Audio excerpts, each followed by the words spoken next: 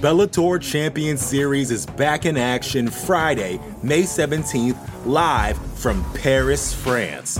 Reigning bantamweight champ Patchy Mix defends his belt in a rematch against dangerous submission specialist Magomed Magomedov. And Cedric the Best Doumbé makes his Bellator debut in front of a home Paris crowd versus Jaleel the Realist Willis. Don't miss the action live at noon EST on HBO here in the US. And visit Bellator.com/watch for information on how to watch around the world. This is the very first time you'll be able to stream a Cedric Doumbé fight here in the US, so make sure you don't miss it.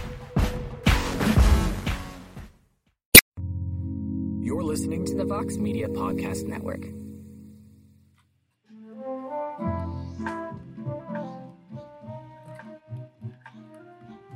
All right, fight fans, we are live on this Friday afternoon, December 4th, 2020. Man, it just feels good to say December after this crazy year, but we're here. The UFC has 3 more events left here in 2020. The first of the trio goes down tomorrow night at the Apex, UFC Vegas 16, and there's been a lot of shuffling of the deck, so to speak, in regards to the main event at 185 pounds, but now it'll be Jack Hermansson taking on Marvin Vettori, a really interesting matchup. We're going to talk all about it with all of you as we welcome you to the UFC Vegas 16 preview show here on MMAfighting.com. I am Mike Heck, being joined by the Prince of Positivity, Alex K. Lee. There he is, producer extraordinaire. E. Casey Leiden, back from a brief vacay. Hello, sir. And we're also being joined by a very special guest, one of the voices of the UFC, the voice of Dana White's Contender Series, fellow Massachusetts guy. He is the great Brendan Fitzgerald. Welcome to the preview show, sir. How are you? Thank you, Mike. How are you guys doing? Happy to be with you. It is great to have you here, Brendan. Since you are the special guest, we will kick things off with you because the main event tomorrow night is going to feature Jack Hermansson. Jack Hermansson was originally slated to fight Darren Till. Then it was Kevin Holland. And then 6 days ago, we found out that Holland tested positive for COVID-19. And now Hermansson is going to fight Marvin Vettori, a guy who has just been itching for an opportunity like this for a little while now. It's clear that Darren Till was the biggest name of the 3. Holland was a really intriguing matchup. But now with Vettori stepping in, give us your thoughts on the main event, along with Hermansson's sort of bring it on mentality here. Yeah, well, the bring it on mentality is I think that served fighters this year better than in any other year. You see guys that have turned it around in a few weeks' time or a month, or Kevin Holland got 4 fights in the span of like 3 months. You know, there's no other time, even if you want to stay busy, there's no other time in my few years that anybody's been able to do that. So the bring it on thing is good and it's all thumbs up, but the opportunity was with Jack Hermansson to try to build his name right off of Darren Till and the star that he is. And then we've seen this in other fights too this year where the opportunity, the higher ceiling, if you will, then shifts to the other side. All of a sudden, Marvin Vettori is fighting a guy in the top 5. Not to say he doesn't deserve it, just that he obviously wasn't expecting an opportunity like that this soon. And man, he's been really good every time in. If he can win this one, and he talks a lot of trash and he gets in your face, he's good for the cameras in terms of the optics of the fight game. It's stare downs and weigh-ins and all that other stuff. So, big one for Marvin Vettori, all Europe in the main event, and speaks volumes that they have Vettori as the favorite here, albeit slightly, but I think it's a great matchup. I agree. AK, what do you think? Because Vettori moves up a week. He was supposed to fight Jacare at UFC 256. He and Kevin Holland pull the old switcheroo. In your opinion, AK, is this fight more intriguing, less intriguing than the Hermansson-Holland fight? What do you think? I think in a way, I'll say in a way a bit more intriguing, because I do think a lot of people have been eager to see Vettori fight again and to get a higher ranked opponent, because there was a while there, who's calling out like Chris Weidman, obviously trying to, find a name, find a way that he could creep up a different way. But now to just be handed, I shouldn't say handed, but now to be snatching the opportunity to face a top 5 guy is huge. I think Brendan raised a really good point as far as, we can be sometimes critical of the decisions that fighters make when they fight. Oh, I'm going to take this fight on a week's notice. I'm going to take this fight on 3 weeks' notice. And sometimes we'll say, is this really good for this guy's career? Shouldn't he be more strategic? He's coming off 2 straight wins or what have you. But this year, he's absolutely right. I mean, mentioning Holland, we're talking about him as possibly the fighter of the year, depending how his next fight goes, right? Later this month. And you wouldn't have thought that was possible. At the beginning of the year, if you had said Kevin Holland was a front runner for fight of the year, everyone would have said you're out to lunch. How is that even possible? But he's made the most of these circumstances. And now Vettori's doing the same thing. If you had said beginning of the year, Vettori could be putting himself on the short list for a potential title shot. And make no mistake about it, if he beats Hermansson, that is what's going to happen. He's in the top 5. When you're in that top 5, all you need is a bit of luck and maybe some bad luck to befall your peers for yourself to get a title shot out of nowhere. So if he's snatching this opportunity, we didn't see it coming. And for Hermansson, it's a great fight, just entertainment wise, and also to prove that he belongs in the top 5. But really for Vettori, boy, he has so much to gain from this. And there's really no begrudging any fighters jumping on short notice opportunities this year. Casey, like the two other gentlemen stated, Vettori, despite kind of going in there with a lot to gain and, some to lose, he has a little bit of pressure on him because he's been screaming at the rooftops for a top 10 guy. Now he gets a top 5 guy. It's time to put your money where your mouth is. But I certainly feel like the lion's share of the pressure is still on Jack Hermansson. Much more to gain for Vettori, certainly. But should Hermansson get a win, which the odds makers, as Brendan sort of alluded to, they have Vettori as around a minus 140 favorite as of right now. Where does Hermansson go from here? Does this do much for him in terms of getting closer to a title shot? Not really. It's like, unfortunately, I just don't think. I think the lines kind of prove what we're kind of thinking about Hermansson in the sense that even though he is top 5, he just doesn't seem to get the respect from the fans still. I mean, was Vettori, was he a favorite over Jacare?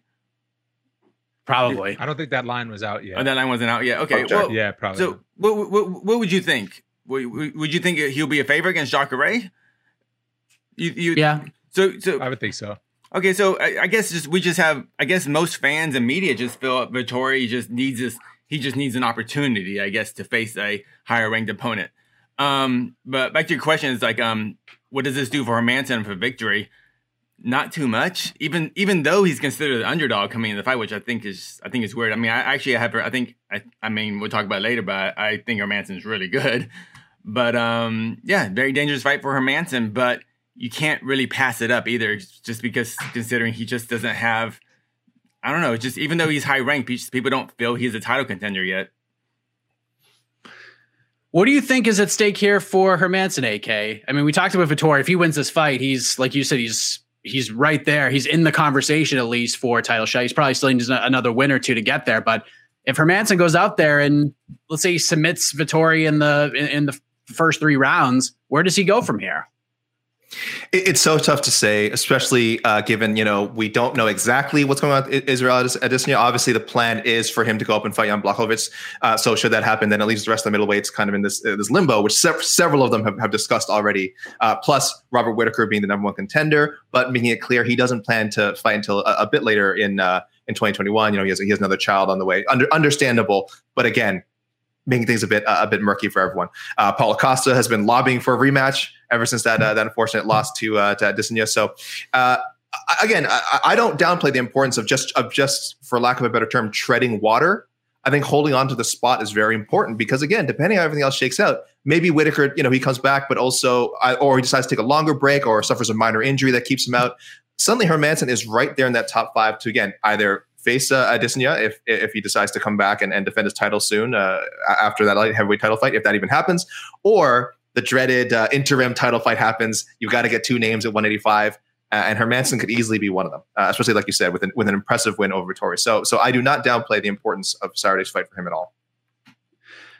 Brandon, if Marvin Vettori wins and Kevin Holland hold wins. on. I just want to piggyback on the Hermansson thing real quick. Sure. So like at stake is not much in terms of rankings. He's fighting down in the rankings. But you look at the top 5, if Whittaker's going to be on the shelf, if Costa's not rushing to get back, he already fought Cannonier at 3. So Hermansson's sitting there like if he doesn't take this fight, then what does he do? Just sit on the shelf then and try to wait for one of those guys and then also kind of screw over the UFC in terms of a main event. So then they don't want to do him any favors. You're put in a position where sometimes it's good to hold your spot like that. Get some equity with the company, prove that you do belong, prove that the levels are different, right? Anthony Smith fought Devin Clark. He got him out of there in 2 minutes. right? He was 6. He fought out of the rankings, and he was like, cool. And then he took care of his business in a major way and then got him out of there. So with Hermanson, I think you're looking at that factor too, where it's not like he can just, no, I'm not going to take this one and I'll get Till in February in a main event. It's like that's not how it works either. So I think, for him, it's still a good test too. It's still a really good test. All right, go ahead. Sorry, I just wanted to go ahead. Is this Hermanson's first main event? No, he fought. No. Oh, okay. He has Cannonier. Yeah. okay, Cannonier. Okay. Jacare too. Oh, and he fought Jacare. Jacare as well. Okay. I'm sorry. But yeah, I think what Brendan's, I don't think he's going to put it this way, and I hate to turn this into a verb, but I don't think anyone wants to be Leon Edwards did at this point. You guys know what I mean? Like poor Leon Edwards, again, went from so many opportunities. He's on this huge win streak and had all these opportunities in front of him, and they just fell apart for reasons outside of his control. And suddenly he enters 2021 just in this completely nebulous state. Is he viewed as a contender by the UFC? We don't know. So I think that's sort of the point as well, that Hermanson, you cannot say no. You cannot be picky. You have to stay busy. You have to stay in the public eye. You have to keep winning. Even a loss, I think just staying active and fighting guys like Vettori is important. So yes, you just don't want to be put in that unfortunate corner that Leon Edwards found himself in this year. Well, sometimes, you can choose to sit out like Leon has in some regard. Leon, obviously COVID happens the week before his fight against Woodley, all that sort of stuff happens. But there are some fighters too that choose to stay on the shelf, but then they look back 18 months later and they're like, man, what if I took this opportunity in this? Meanwhile, you look at Kevin Holland, who of course was lined up for this main event, and it's because he always said yes and then backed it up. So if you truly think you can back it up, it behooves you to say yes, prove it, and then the money gets bigger and the opportunities get bigger, and you build your star with the fans too. And that equity goes a long way. But you also don't want to be JoJo Calderwood and take a short notice fight against someone like Maya, and then so I completely. But JoJo now also is owed a favor. She knows it; they know it. And Dana had good things to say. Oh no, I agree. Afterwards. She's not going to have to do a lot to get that title shot. Yeah. Back. Right. I think just turning it down completely wouldn't have been a good career choice. Right. Yeah. Right. It's tricky to do that. Yep. That video of him getting the phone call that Holland was out and that he was getting a new opponent, he just took it all in stride. It was amazing. It's absolutely amazing. If you told me, and then when they faced off today, if you told me that Marvin Vettori would be the one smiling and Jack Hermanson would be the one kind of mean mugging, probably wouldn't have believed you, but that's what we saw, which made things a lot more interesting. Brendan, I just want to get your take on this real quick. If Marvin Vettori wins tomorrow night and Kevin Holland beats Jacare, which guy are we looking at as kind of like the man to watch at 185? Are we looking more at Vettori, or are we taking Holland's overall 5-0 resume into account and we're looking at him as the guy with the higher ceiling? You know what I mean? Yeah, I mean, I don't know. I don't hate matching both of those guys up themselves. Like, I'm looking back at Vettori's, resume. Like, the biggest thing on his resume might be the split decision against Adesanya, who was just mowing through people on his way to the top. And he goes split decision all 3 rounds with him. I don't know if you can separate them, because now Joaquin Buckley looks a lot different than he used to, and after Kevin Holland beat him, it's like, oh, maybe he actually did beat somebody. And man, yeah, I mean, I think each of them is just waiting for that bigger name, that proven top 15 guy. They haven't beaten that guy yet, but they're right there. They certainly each have their opportunities to, Jacare is not in the top 15 right now, but he's got a resume that speaks for itself. So if they both win, I think you match them both up, right? And maybe see who really belongs up there. That might be a good one.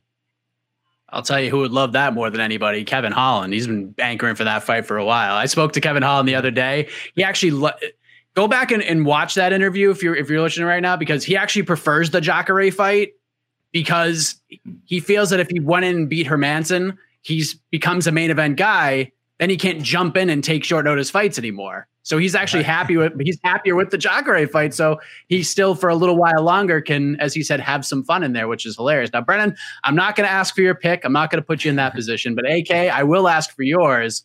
Who gets it done in the main event tomorrow night? Boy, I like Jack Hermanson so much, and I think I have a bad habit lately of going against experienced people. at least I certainly did last week. I was on the Devin Clark train. I thought it was his time to kind of make that jump up. But of course, Anthony Smith, much more experience, took care of business, great fighter. So having said that, of course, I'm doing it again, Mike, and once again going with the lesser experienced fighter. As you know, I like to double down. You know, that's what they call Alex Double Down Lee. That's what they call me. And so I am going to go Vettori. Is it going to go? No, I don't think it's going to go to a decision. I think Vettori will finish him. Let's say sometime in the third round. This is the amount of thought I've put into this. But let's go with Vettori. All right, Casey, what do you think? Oh, I'm going for Manson. I think Manson is very good. I think Manson is a legitimate top 5 middleweight. I think he's reaching his prime. And while I enjoy Martin Vettori, enjoy his trash talk and just basically just kind of throwing anything out there and see what sticks. That's fun for easy articles and things like that. But I just think Hermansson's a better fighter, and I think he will submit him early in the second round. It's a really interesting matchup. I mean, Vettori could absolutely go in there and get a win. I think he's got the skills, the stand-up to get it done. Here's the thing. At some point, Hermansson is going to get this fight to the ground. It's just going to happen. But how is Vettori going to respond? Because, yes, Vettori got the finish over Carl Roberson, but he was in a tough spot at one point. Roberson had his back, almost slapped on a rear naked choke. And if Jack Hermansson gets in that position, he's not going to miss. So if Hermansson can get him down and Vettori can get right back up quickly, that's going to be a huge confidence booster for him. But going off my gut like I typically do hasn't failed me too much. I'll go with my gut. I'll go with strategy. I kind of look at this thing when I make picks like I have actual money and supplemental income, like I would bet it, even though I don't. Hermansson at dog money just seems too good to pass up. And I'm not going to actually physically bet on this, but if I did, I can't ignore that. So give me Hermansson. No clue how. I just think he gets it done. Huge opportunity for Marvin Vettori for sure. We're going to get to the listener questions in a moment. The Bellator Champion Series is back in action Friday, May 17th, live from Paris, France. Reigning bantamweight champ Patchy Mix defends his belt in a rematch against dangerous submission specialist Magomed Magomedov. And Cedric the Best Doumbé makes his Bellator debut in front of a home Paris crowd versus Jaleel the Realist Willis. Don't miss the action live at noon EST on HBO here in the US. And visit Bellator.com/watch for information on how to watch around the world. This is the very first time you'll be able to stream a Cedric Doumbé fight here in the US, so make sure you don't miss it. Support for this show comes from Sylvan Learning. As a parent, you want your child to have every opportunity, but giving them the tools they need to tackle every challenge, that takes a team.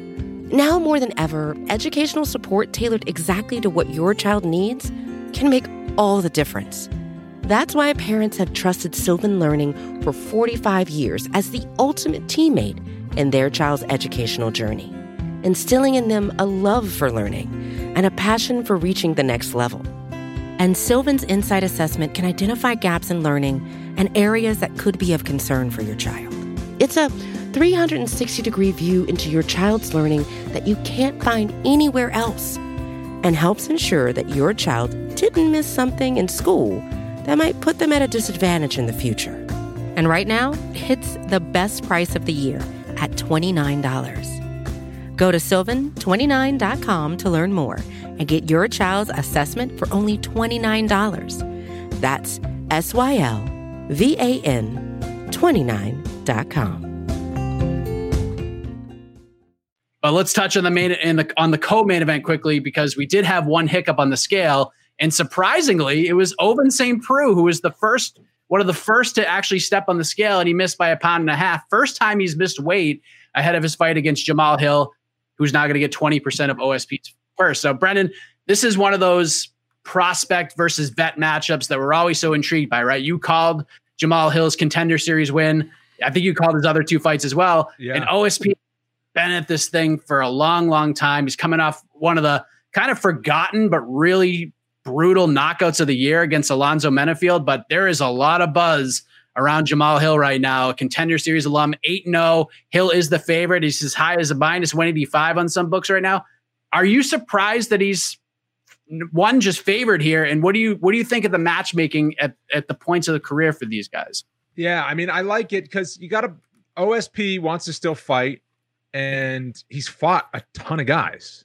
So that limits who you can put him against. You don't want to just do a bunch of OSP rematches if you can help it. And so he does make a lot of sense as the guy to put against contender series up-and-comers or just prospects in general to see if they can truly hang, because OSP is still a really good fighter. Like, he's proven that, and he's shut down a bunch of guys. He's shut down the prospects.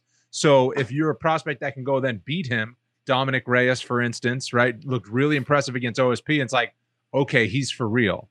And Jamal Hill has beaten, Darko Stozic and then Klidson Abreu. So he's looking for a name. Like, he's, what is he, 8-0? 7-0. Oh, that was a no contest because of the weed. Overturned, yeah. So it's a victory. Like he's young in his career, and he's looking for a name because everybody who he's beaten so far has not been a name that people are going to be impressed by. I don't want to say I've underestimated Jamal Hill each time, but I'm just surprised at how good he's looked. Even in the Stozic fight, when he went to a decision, he still looked really good, like just dominated that whole fight. And then like the knockout in the first round, the knockout in the second round on Contender Series, I was wary of how good he would be at this point of his career because of the experience, but he's proven that wrong. So I guess I'm surprised he's a favorite again over a guy like OSP who's been doing it for a long time. But Jamal Hill as motivated as ever, and OSP stepping on the scale 2 pounds heavy at 3 minutes after the weigh-in window opens. I don't know if you can draw from that or not, but this is a good test for Hill. AK Ovince Prue, I spoke with him like right before the Alonzo Menafield fight, and he feels like it's the dawn of a new era at 205 with John Jones expected to jump up to heavyweight, opens things up a little bit. He feels a little bit better about things. Of course, it sucks that he missed weight, but then you have Jamal Hill, who's getting, as Brendan said, this big chance to have a coming out party here. We haven't had a giant sample size of Jamal Hill yet, but is he a guy, in your opinion, that you think to yourself, this guy is top 10, maybe even top 5 potential? Like, how high do you think this man's ceiling is right now? Oh boy. Again, I'm pretty measured with these things. I'm always hesitant to overhype anyone. As anyone who's heard me talk about Khamzat Chimaev in any of our shows, during this year, I've been the wet blanket a little bit when it comes to sort of building people. So I think Jamal is hellaciously talented. I think anyone who's seen his fights can tell you that. Again, I know Brandon's got a closer look than the rest of us, so can definitely attest to that. But I really see this as just a bridge too far at this point in his career. It is. I know it sounds like I'm doing the opposite of the Vettori Hermanson pick, but we're talking about this will be his 3rd UFC fight versus St. Preux, his 22nd at light heavyweight. That's crazy. That's a huge jump. Now, talent and youth certainly.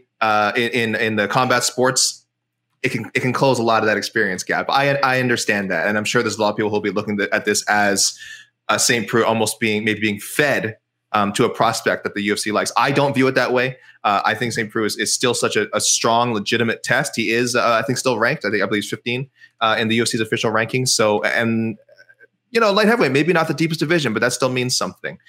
So I don't know if Hill is ready for this challenge yet. So. Saying that, I don't know how highly I can predict that, that I feel like he's going to be a future top 10 guy.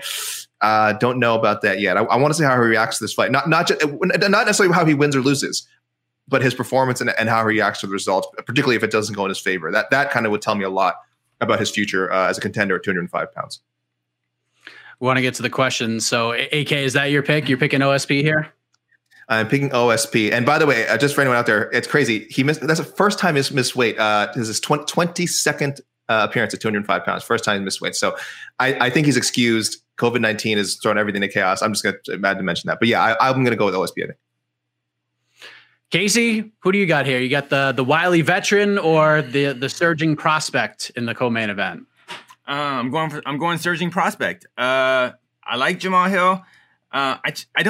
I can't answer. I don't know if he's a top 5, top 10 guy eventually, but I more than anything, I just like this matchmaking. I love prospect versus vet. I love the placement in the card, the co-main event on a fight night card. This is just there's no real deep storyline on this fight. It's just, can OSP stay relevant or Jamal Hill a new contender? And I think he's very good. I think OSP missing weight, especially at 9 a.m. by 1.5 pounds, that's just odd. It just doesn't make sense, really. Especially because it was only 1.5 pounds.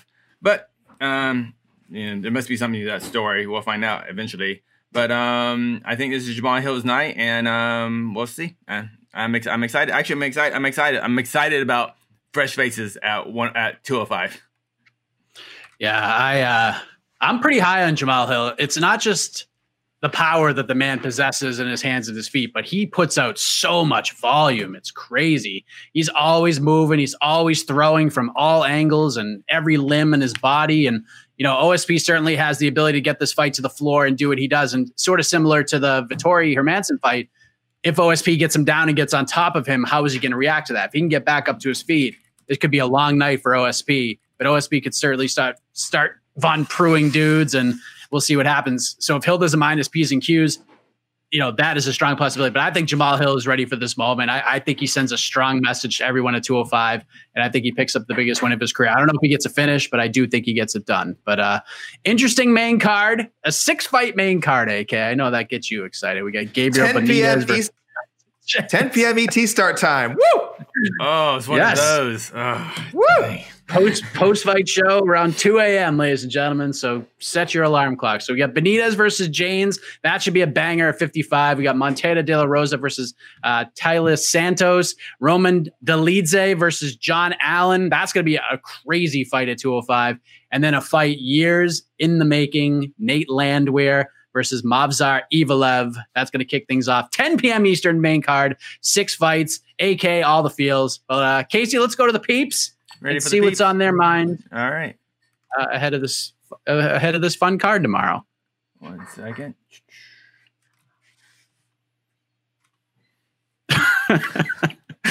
What is Alex Cayley's middle name? Please tell me it's Alex Kevin Lee. I don't even know the answer to this question. We're best friends. Kevin Lee is my cousin, obviously, as is Andrea Lee. So it's a hell of a gathering we get together. No, the K stands for quality. Especially when it comes to spelling. So there you go. Alex Quality Lee. There you go. Is that KU or KW? It's K. It's actually KIEUW. I'll send it out later to people. I'll tweet it out later. Don't worry about it. I don't want to spell it. There's an accent in there as well. Yeah. Alex, button your top button like a professional. That's not a question. That's not a question. I don't have any my top button either. Come on. Get out of here. Get this troll out of here. That does look sharp. That does look pretty sharp. Thank you.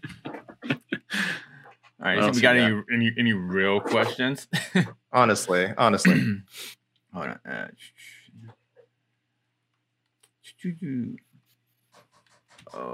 just lost it. Where'd it go?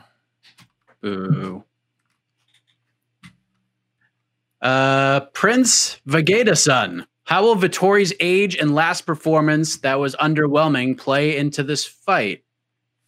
By the way, that pronunciation of Vegeta is going to make Jose Youngs go insane. But go ahead. I don't have the spelling and the pronunciation quality as Alex Quality Lee over here, but yes. Do you think, Brandon? Do you think Vettori's age factors into this fight at all? 27. Vettori's age. I don't think so. No, I mean, he's like just that right level of been in the fight game for a while, hasn't taken too much damage. His last performance was, I thought, didn't he get a bonus? Didn't he tap him out in the first round? Yeah, it was Robertson, right? Yeah, after all that beef they had and the fallouts and everything. Yeah, he struggled early. I mean, what's early? The first minute. I mean, I don't know. When you get into the field of the fight and there's a lot of heat on it because of what happened in Jacksonville and all that stuff. It's like he's an aggressive fighter. So maybe his aggression like put him in some situations. But if you can get into trouble and then fight your way out of it and then tap a guy out and get a bonus, I never view that as like I don't know. I don't view it as a down. If you get yourself into trouble, you get out of it and you finish somebody. Especially if you do it all within the span of a round. That to me is more impressive. The fight game happens, you get you get put in a bad position or you get hit real hard and you're able to recover and then you finish another guy. You know, like Dariush against Drakkar Klose. Would you be like, oh, it's pretty underwhelming against Drakkar Klose in that second round because he got hit? It's like, no, took the shot, punched him back, and then he knocked him out. And it's like one of the knockouts of the year. So I would say all things good for Marvin Vettori based on what we've seen recently.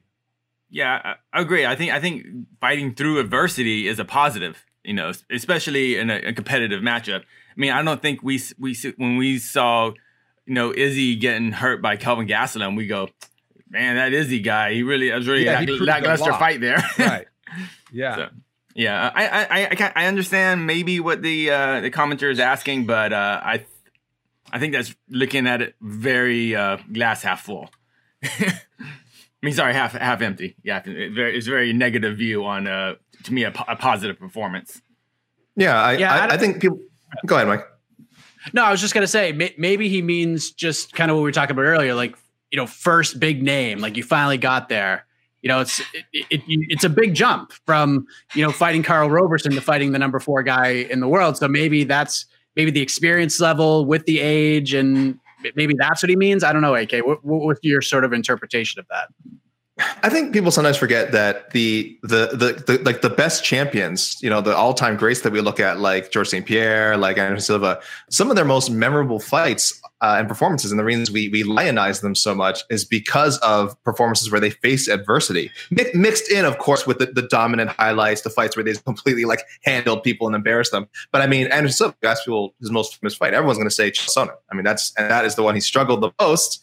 And then pulled out the win at the last second. And that is what I would assume, I can't speak for everyone, that most people point to as like, this is what makes a great champion, not just the highlights, but boy, coming back and sticking in it for 5 rounds. So, but it is something you sort of mentioned earlier, Mike, where if he might have gotten away with some of the mistakes he made against Roberson, but that might not be such a good idea to play if things play out the same way against Hermansson. So perhaps it's kind of where the root of that question comes from, and where maybe Kevin Holland, I think, has kind of said these things about Vettori as well, like, oh, you know, I wasn't impressed by the Roberson fight. But I agree. I think it's best to look at glass half full, be optimistic, and take the positives from coming back from such a tough situation and getting a first round finish and a performance of the night bonus. Real quick, has Vettori been impressed of anything? Israel Adesanya, maybe on his way to becoming the greatest middleweight ever. Not impressed. And like, it's just like, I get his, you know, his attitude, but like, man, every fighter sucks according to Vettori. You know how the cool kids are these days, Casey. Brendan, you're what? Brendan, you're 27, right? I mean, you know how it is. You kids aren't impressed by anything these days, right? Like everything, you just got everything so cool, right? Is that to me? I'm definitely not 27. I was going to say, oh yeah, you could have fooled me. I was going to say, I think most people would have assumed. Ooh, this is my favorite kind of question. Is there a fight on this card that could be considered a sleeper fight? What I mean is a fight that is good, but it's getting much coverage, but I'm assuming isn't getting much coverage at all outside of the main and co-main. There's a lot on this card. AK, I'll start with you. What's your under the radar fight on this card? Is the Evloev Landwehr fight under the radar? I'm not sure it is. Like, are we going to specifically say prelims or just anything that's not like main and co-main? Because it would be the Landwehr Evloev fight. I mean, this is essentially the M1 Global Featherweight Championship bout that never happened. Landwehr, if anyone. I believe you can find a lot of his fights for free on YouTube, his M1 Global fights. Find some of his title defenses. He was just putting on, he's shown glimpses of it in the UFC. The fight with Darren Elkins was amazing. But when he was in M1, he was just putting on great, he's awesome back and forth battles.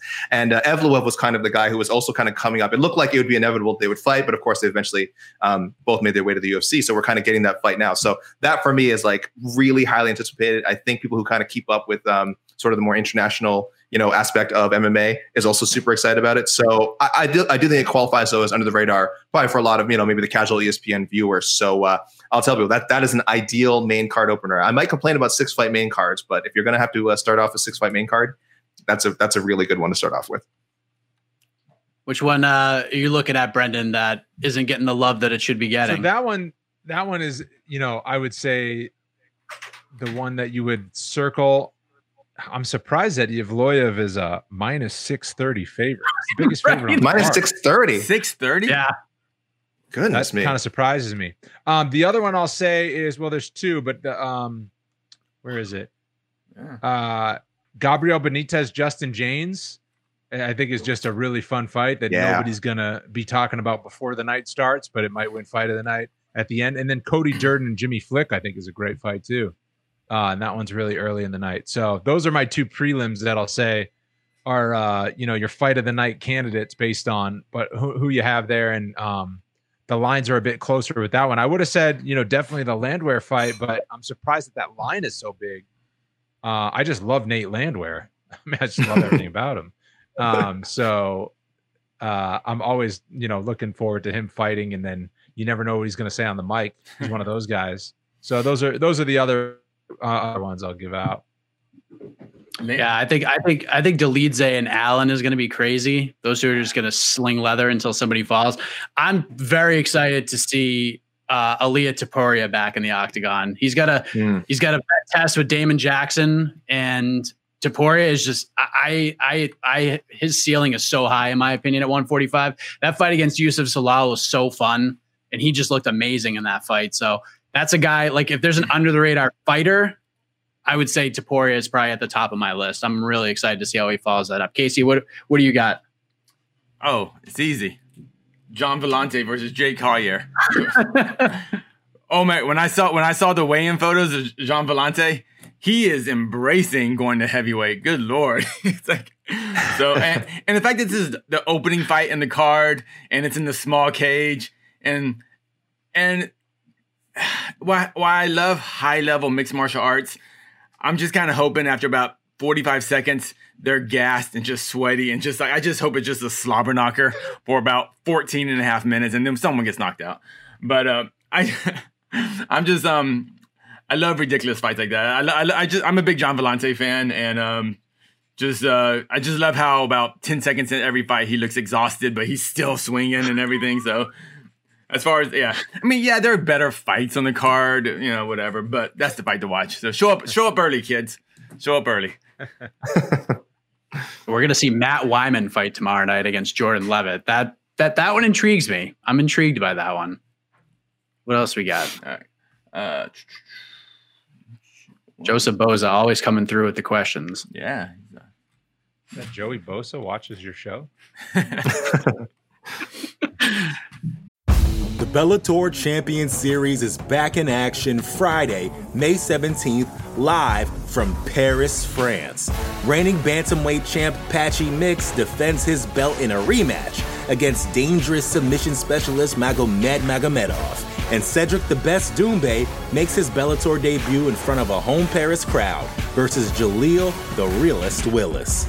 Don't miss the action live at noon EST on HBO here in the US. And visit Bellator.com/watch for information on how to watch around the world. This is the very first time you'll be able to stream a Cedric Doumbé fight here in the US, so make sure you don't miss it. Shouldn't Louis Smolka be higher up on the card? What's interesting, Dean, is I looked at the card maybe yesterday, as early as yesterday, or maybe Wednesday. Louis Smolka versus Quinones was supposed to be the first fight of the night, and then they pulled the whole switcheroo, and now he's the featured prelim. So I think it's a pretty good spot for him. I like that being there. It's not the first fight of the night anymore. And by the way, Smolka made the weight, was under 135, 134 and a half. So it looks like he's got that part behind him. And then he's going to fight, Quinones looking to bounce back. Both those guys looking to bounce back from first round finishes. So I think it's a pretty good spot for him. I wouldn't feel like disrespected if I was them. Anybody think that should be higher up? I think it's in a pretty good spot. Mike, normally I'm sorry, Brendan, go ahead. No, I agree with Mike. Yeah, it feels about right. It's fine. Yeah. Normally I'm someone who rails about like how important it is to be on the main card versus the prelims. But for a card like this, where I believe it's all on ESPN2 and ESPN Plus, so it's almost just like one straight broadcast. I don't even know how much. I don't, outside of main and co-main, I'm not sure how much card placement matters. And frankly, being on earlier might be better because it's cards are so long. Now, if you're planning to watch the whole card, you're probably more likely to watch the first 5 prelims, maybe take some sort of break during the main card. I'm not sure when, and then come back for the main and co-main. So you wouldn't want Smoka and Quinones to be in that spot. Opener is always good, of course. As we said, we thought that it was going to be the opener, but no, it's I don't think it says anything of either guy. Maybe a little slap on the wrist for Smoka for missing weight last time. I don't know. But that's just speculation. I don't have any. I'm just gossiping. I'm just creating headlines. So yeah, nothing official there. But no, it's not a bad spot to be. They do like to tout the featured prelim, so it's not. So it's good. It's a good spot, and it's gonna be a great fight. Yep, looking forward to it. Well, we're getting questions on other cards. I'm trying to stick everyone to this card, but there doesn't seem to be too much interest on this card. Do you want to take anything from any other cards? Listen, we got Brendan freaking. Of course, we got Brendan here. Bring any questions, man. Yeah, we can take a few fun ones. All right. Yeah. I know. Yeah. People are liking John Vellante at heavyweight though. They enjoy. Can we call him Giant Vellante? Can we go Giant Vellante? Is that a thing? Can we get that going? Yeah. It sounds impressive, right? It sounds more than kind of the way we described him before. I'm gonna say Giant Vellante. I'll get that going on Twitter. Anyone know the story behind Jeremy Stevens calling Giga Chikadze butt cheeks after Giga's recent win? I mean, I would have to say it's the last name, Chikadze. I don't know. I didn't even. I think you figured out the riddle. I didn't understand. I didn't understand that either. AK, something tells you have a much better answer than mine. I definitely do not. I was also at the time, I will say I was trying to like almost make something in my mind and think that there was something better. But then until I realized it was just a play on his last name. Yeah, guys, that's it. There's nothing, I hate to use this word to answer this question. There's nothing juicier to the question. It is just Chikadze. So butt Chikadze. I'm so glad that we were here. I'm so glad we're here to discuss this, and that we have Brendan's expertise here to address such an important question. So, thanks, guys. Thanks for bringing that to when we have such a great guest on. Jeez, Louise. I like how it says it's butt cheeks like right over your face. Oh my gosh, I don't like that. Open your mind, man. Come on. All right. Oh no, that's a bummer. So the breaking news. Yes, breaking news. Apparently. Misha Cirkunov versus Ryan Spann has been removed from December 19th. Undisclosed injury from Cirkunov. Yeah. UFC looking to rebook the fight in February. So, all right, that's from our guy Aaron Bronstetter and TSN. There you go, breaking that set for our Canadian scoop. We got a question about the lady fight. We haven't talked about that. Sure. De La Rosa versus Santos. Card takes another hit. Now, does De La Rosa get a decision win? Brandon, I got to say, one of the more surprising performance, and maybe it's just because of how she fought in her UFC debut coming out the Contender Series, but one of the most impressive performances that I've seen, and maybe it was surprising just based on the first fight, Taila Santos against Molly McCann, that was super impressive. She looked amazing in that fight. And now Montana De La Rosa is taking this fight on short notice, about 3 weeks notice, stepping in to fight a 16-1 fighter.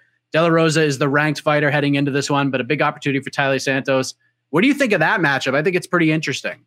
Yeah, I mean, Montana's really good, but she hasn't shown the ability to be among the elite, to really kind of match up with the fighters in the top 10 and then thrive against them.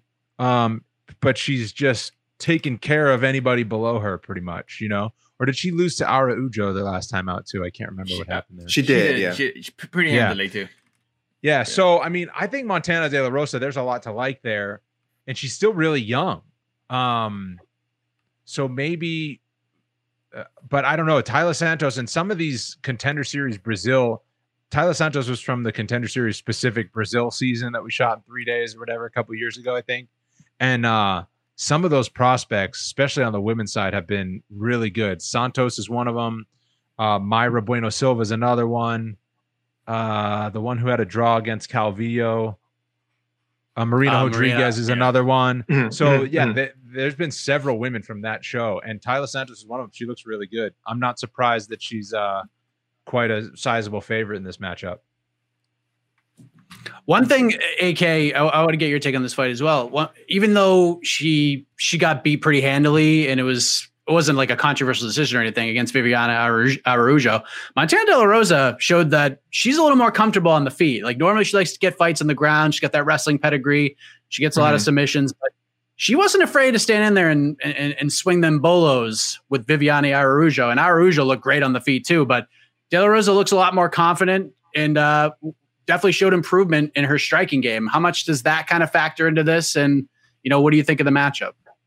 Yeah, I think anytime you have a fighter like this, she's not even 6 years old. I know she's probably become a bit of a familiar face to UFC fans over the last couple of years. She did The Ultimate Fighter, and she's had a fair share of exposure. So maybe people think that she's older and more experienced than she is, but she's not even 26 yet. So anytime you have, anytime you have a fighter like that, between appearances, they can grow so much. And like you said, especially when they have a fight, even in a loss, where they kind of say, "Oh, I had some success in this department. Now I know how to apply that in a practical way. I can take that back into training, and then now take that back into the fight." So I do think that aspect of her game is going to keep improving. I think she's already a very fun fighter to watch on the ground. I think she'll have the advantage there against Santos. I made to study Santos a little bit more, but I do think De La Rosa has maybe the slightly more dangerous submission game. I'm a little shocked at that looking at the odds, it's like minus 200 at least on most sites for Tyler Santos. I think it's a little disrespectful. De La Rosa has faced a much higher level of competition on her way up. If you look at Santos' record, it's a little padded with respect to her. It's a little padded. So once again, I think I'm going to be my best/worst week of picks yet. I think I'm going with another underdog, and I like De La Rosa's chances a lot. So to answer the original question, I think De La Rosa might be able to win, like shock people, win by submission, not just decision. Wow, look at you making the bold predictions. I like it. Don't gamble. Never gamble. Yeah, De La Rosa, when I talked to her, said that it was kind of an interesting camp for her because before her last fight, she trained at Elevation Fight Team. She couldn't go out this time because there was a bunch of COVID-19 positive tests out there. So she had to work with Elliot Marshall via Zoom. Like every day she would check in with him and they would work on that. But she stayed at home. She trained with Lauren Murphy a lot for this fight. So, there's worse people to work with than someone like Lauren Murphy, who's just been surging through this division right now. So it's an interesting fight. I like that one. Maybe we'll take a couple more. Let Brendan get on with his day. Yeah. A lot of time at home these days. Yeah, right. Can Ovince St. Preux make a comeback and have a final run at the title, AK? You never say never, certainly in the UFC. I mean, look, we've had more unlikely. I think maybe Michael Bisping probably still go down as one of our most unlikely veterans, finally making their way to a title. Certainly, if the things break the right way for Ovince St. Preux, I would definitely bet against it. I don't see it happening. Again, I think he's a really talented fighter. I think he's a guy who, when his career is over, he'll be very proud of it. He's got a lot of good wins in there, the longevity, all the finishes. He might end up with the most finishes at light heavyweight. I guess he wouldn't be eligible this week, unfortunately, to add to that. But making a run for the title, I don't know. I think we've had a lot of good 205ers kind of emerge over the last 18 months. Jimmy Crew, Johnny Walker, a lot of people I'm forgetting, I'm sure. Yuri Prochazka is right up there.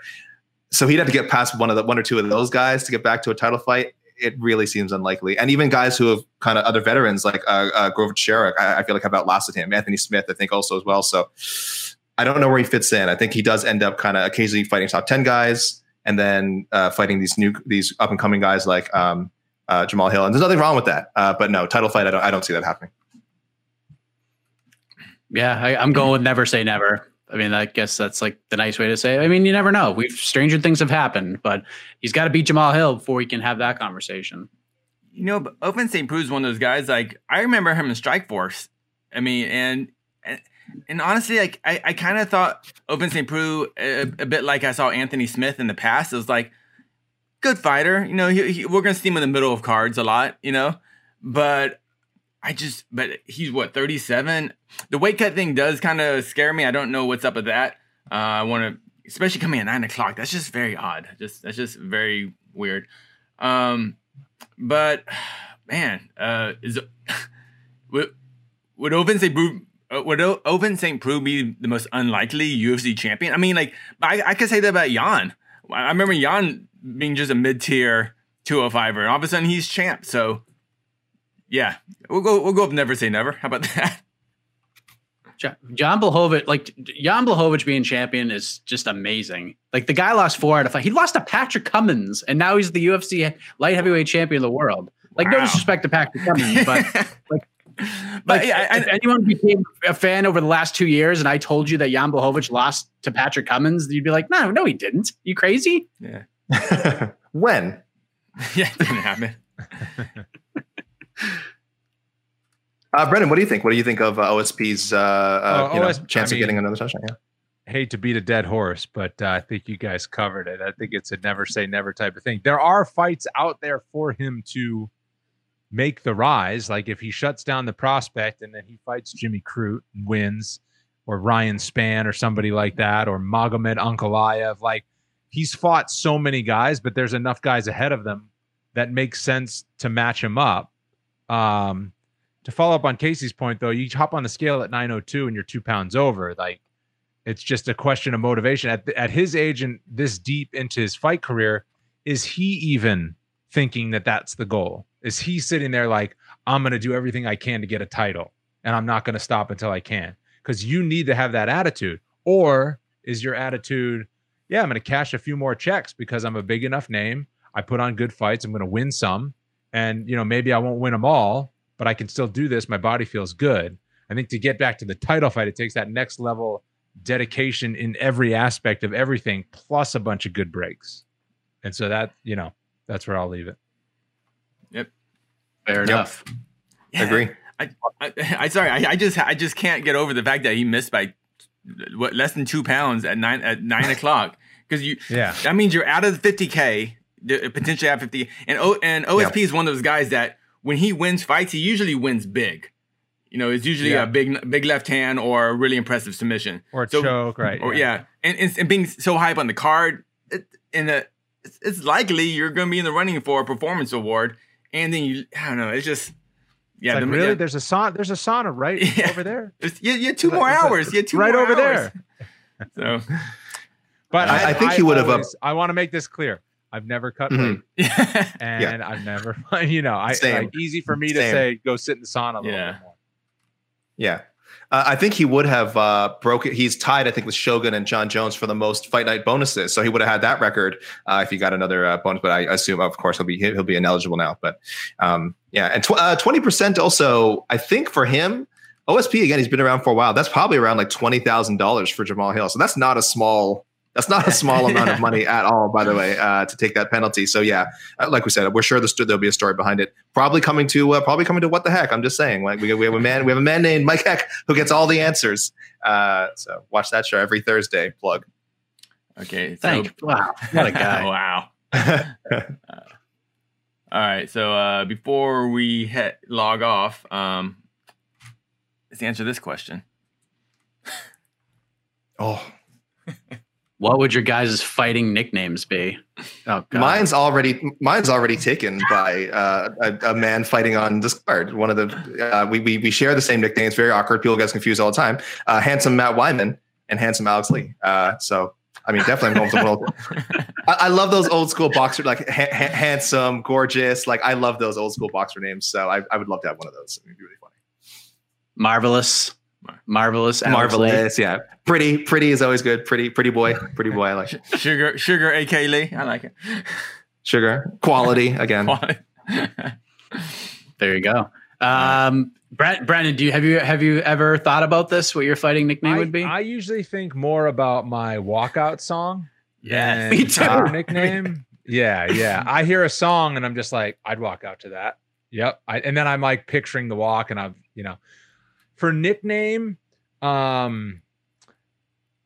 this is super cheesy, and I don't know if I would do it. I almost kind of want somebody else to do it, but if you're a rear naked choke specialist and your nickname is the Ocean, right? Because they say don't turn your back on the ocean. Ooh. So you don't turn your back on the ocean, and then it's also, water is this dominant force of life. It covers it makes up most of us, covers most of the earth.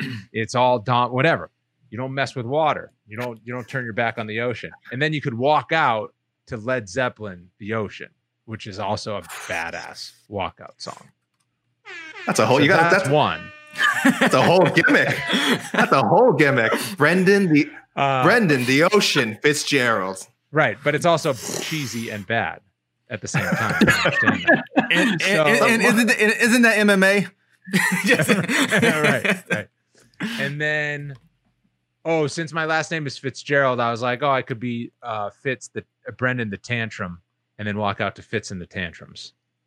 There you go. Whoa, that's a deep cut. I don't really like Fitz in the Tantrums that much. Like, they've had a couple of good songs, but that's also not very creative. So I don't know what I would do with the nickname. That's what I got for you. Sorry, Brendan, down the show. Have any fighters ever given you a nickname? No, I mean, so many people just call me Fitzy. Like, Mike knows this. Living in New England, it's just like Fitzy is the thing. So can't be Brendan Fitzgerald. That's pretty stupid. So could be. Yeah. I feel like if I didn't go with what the, it's a huge miss. So, like Mark Hand of God beer. Yeah, like exactly. Yeah, you just gotta roll through. It's a whole phrase. Yeah, you're creating a whole phrase with your name.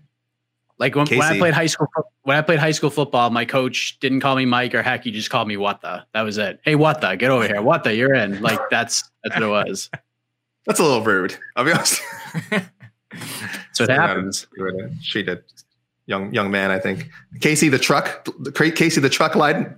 I get called the brawling panda. That's what I. Oh, that's great. Yeah, brawling panda. That's that's marketing. Have you copyrighted that? No. I got I'll go down to the trademark office later today. I say, hey, comments, people, don't steal that. All right. I see the TM next to me. Yeah, I see the YouTube commenters taking that. Yeah, fighting, being technical and fighting is so boring. You just so coach is always like, Casey, elbows in, stop brawling. I'm like, okay. Casey, can I read a comment from the YouTube section? Nickname suggestion. Go for it. For a fighter. Watch My 666 regular commenter says, I want Sumidaerji to be the nickname of a boy named Sumidaerji. Of course. Little Johnny Cash reference. I saw that joke a lot going around after his win on this past weekend. There was a lot of Johnny Cash jokes going around. That's a guy to keep an eye on heading into 2021 for sure. Definitely. A boy named. I also don't think that he would understand your Johnny Cash jokes. You never know. Yeah, no, that would be. I don't think that translates. That'd be a tough one to translate. That'd be confusing. Yeah. Prince of Positivity. Don't get it confused with the Prince of War. Jay Steiner. No. Oh, our boy Jay Steiner's in the comments. That's him. Regular matchmaker extraordinaire. Regular on to the next one contributor. Yes. Cool. Is that it? We good? That's it, sir. All right. I like Brendan, the ocean. There was no topping that. Yeah. You are the ocean, and I don't know if I'm gonna be able to call you anything else for the rest of our professional careers at this point after the way you laid that out. Man. But really listen, man, I shouldn't have done that. That was so good. I didn't even want to go after that. Yeah. I didn't even want to go. It was so good. But you're the man, Brendan. I appreciate the time. I know you got a podcast, which is very good. Why don't you plug away on that and anything else you got coming up? So I do my podcast, Fitz Nation. Just try to get a guest on each week, a fighter or a broadcaster or a media member or somebody, in the world of MMA for now, and just chat about their life and career for about an hour. So that comes out on Wednesdays. My YouTube channel is Fitz Nation, podcast Fitz Nation. And thanks for having me on, guys. This was fun. Appreciate you being here. You can catch Brendan the broadcast December 19th, the final card of the year. Oh, you get the big final card. Nice. I get the big final card that just lost another fight. there'll be a couple fights left by the 19th. Don't worry. They're like 2 or 3. Yeah. We're good. Brendan will be there. Okay, Brendan will be there. No matter, we'll see who. No matter who. Yeah. That's why we show up. Yeah. Dude, it's the ocean. The ocean's calling the fights, guys. This is The ocean will be there, December 19th. Oh man. Well, we were here and now we're out of here. So for Brendan Fitzgerald, E. Casey Leiden, Alex Cayley, I am Mike Heck. We'll see you tomorrow night, everybody. You're listening to the Vox Media Podcast Network. The Bellator Champion Series is back in action Friday, May 17th, live from Paris, France. Reigning bantamweight champ Patchy Mix defends his belt in a rematch against dangerous submission specialist Magomed Magomedov. And Cedric the Best Doumbé makes his Bellator debut in front of a home Paris crowd versus Jaleel the Realist Willis. Don't miss the action live at noon EST on HBO here in the US. And visit Bellator.com/watch for information on how to watch around the world. This is the very first time you'll be able to stream a Cedric Doumbé fight here in the US, so make sure you don't miss it.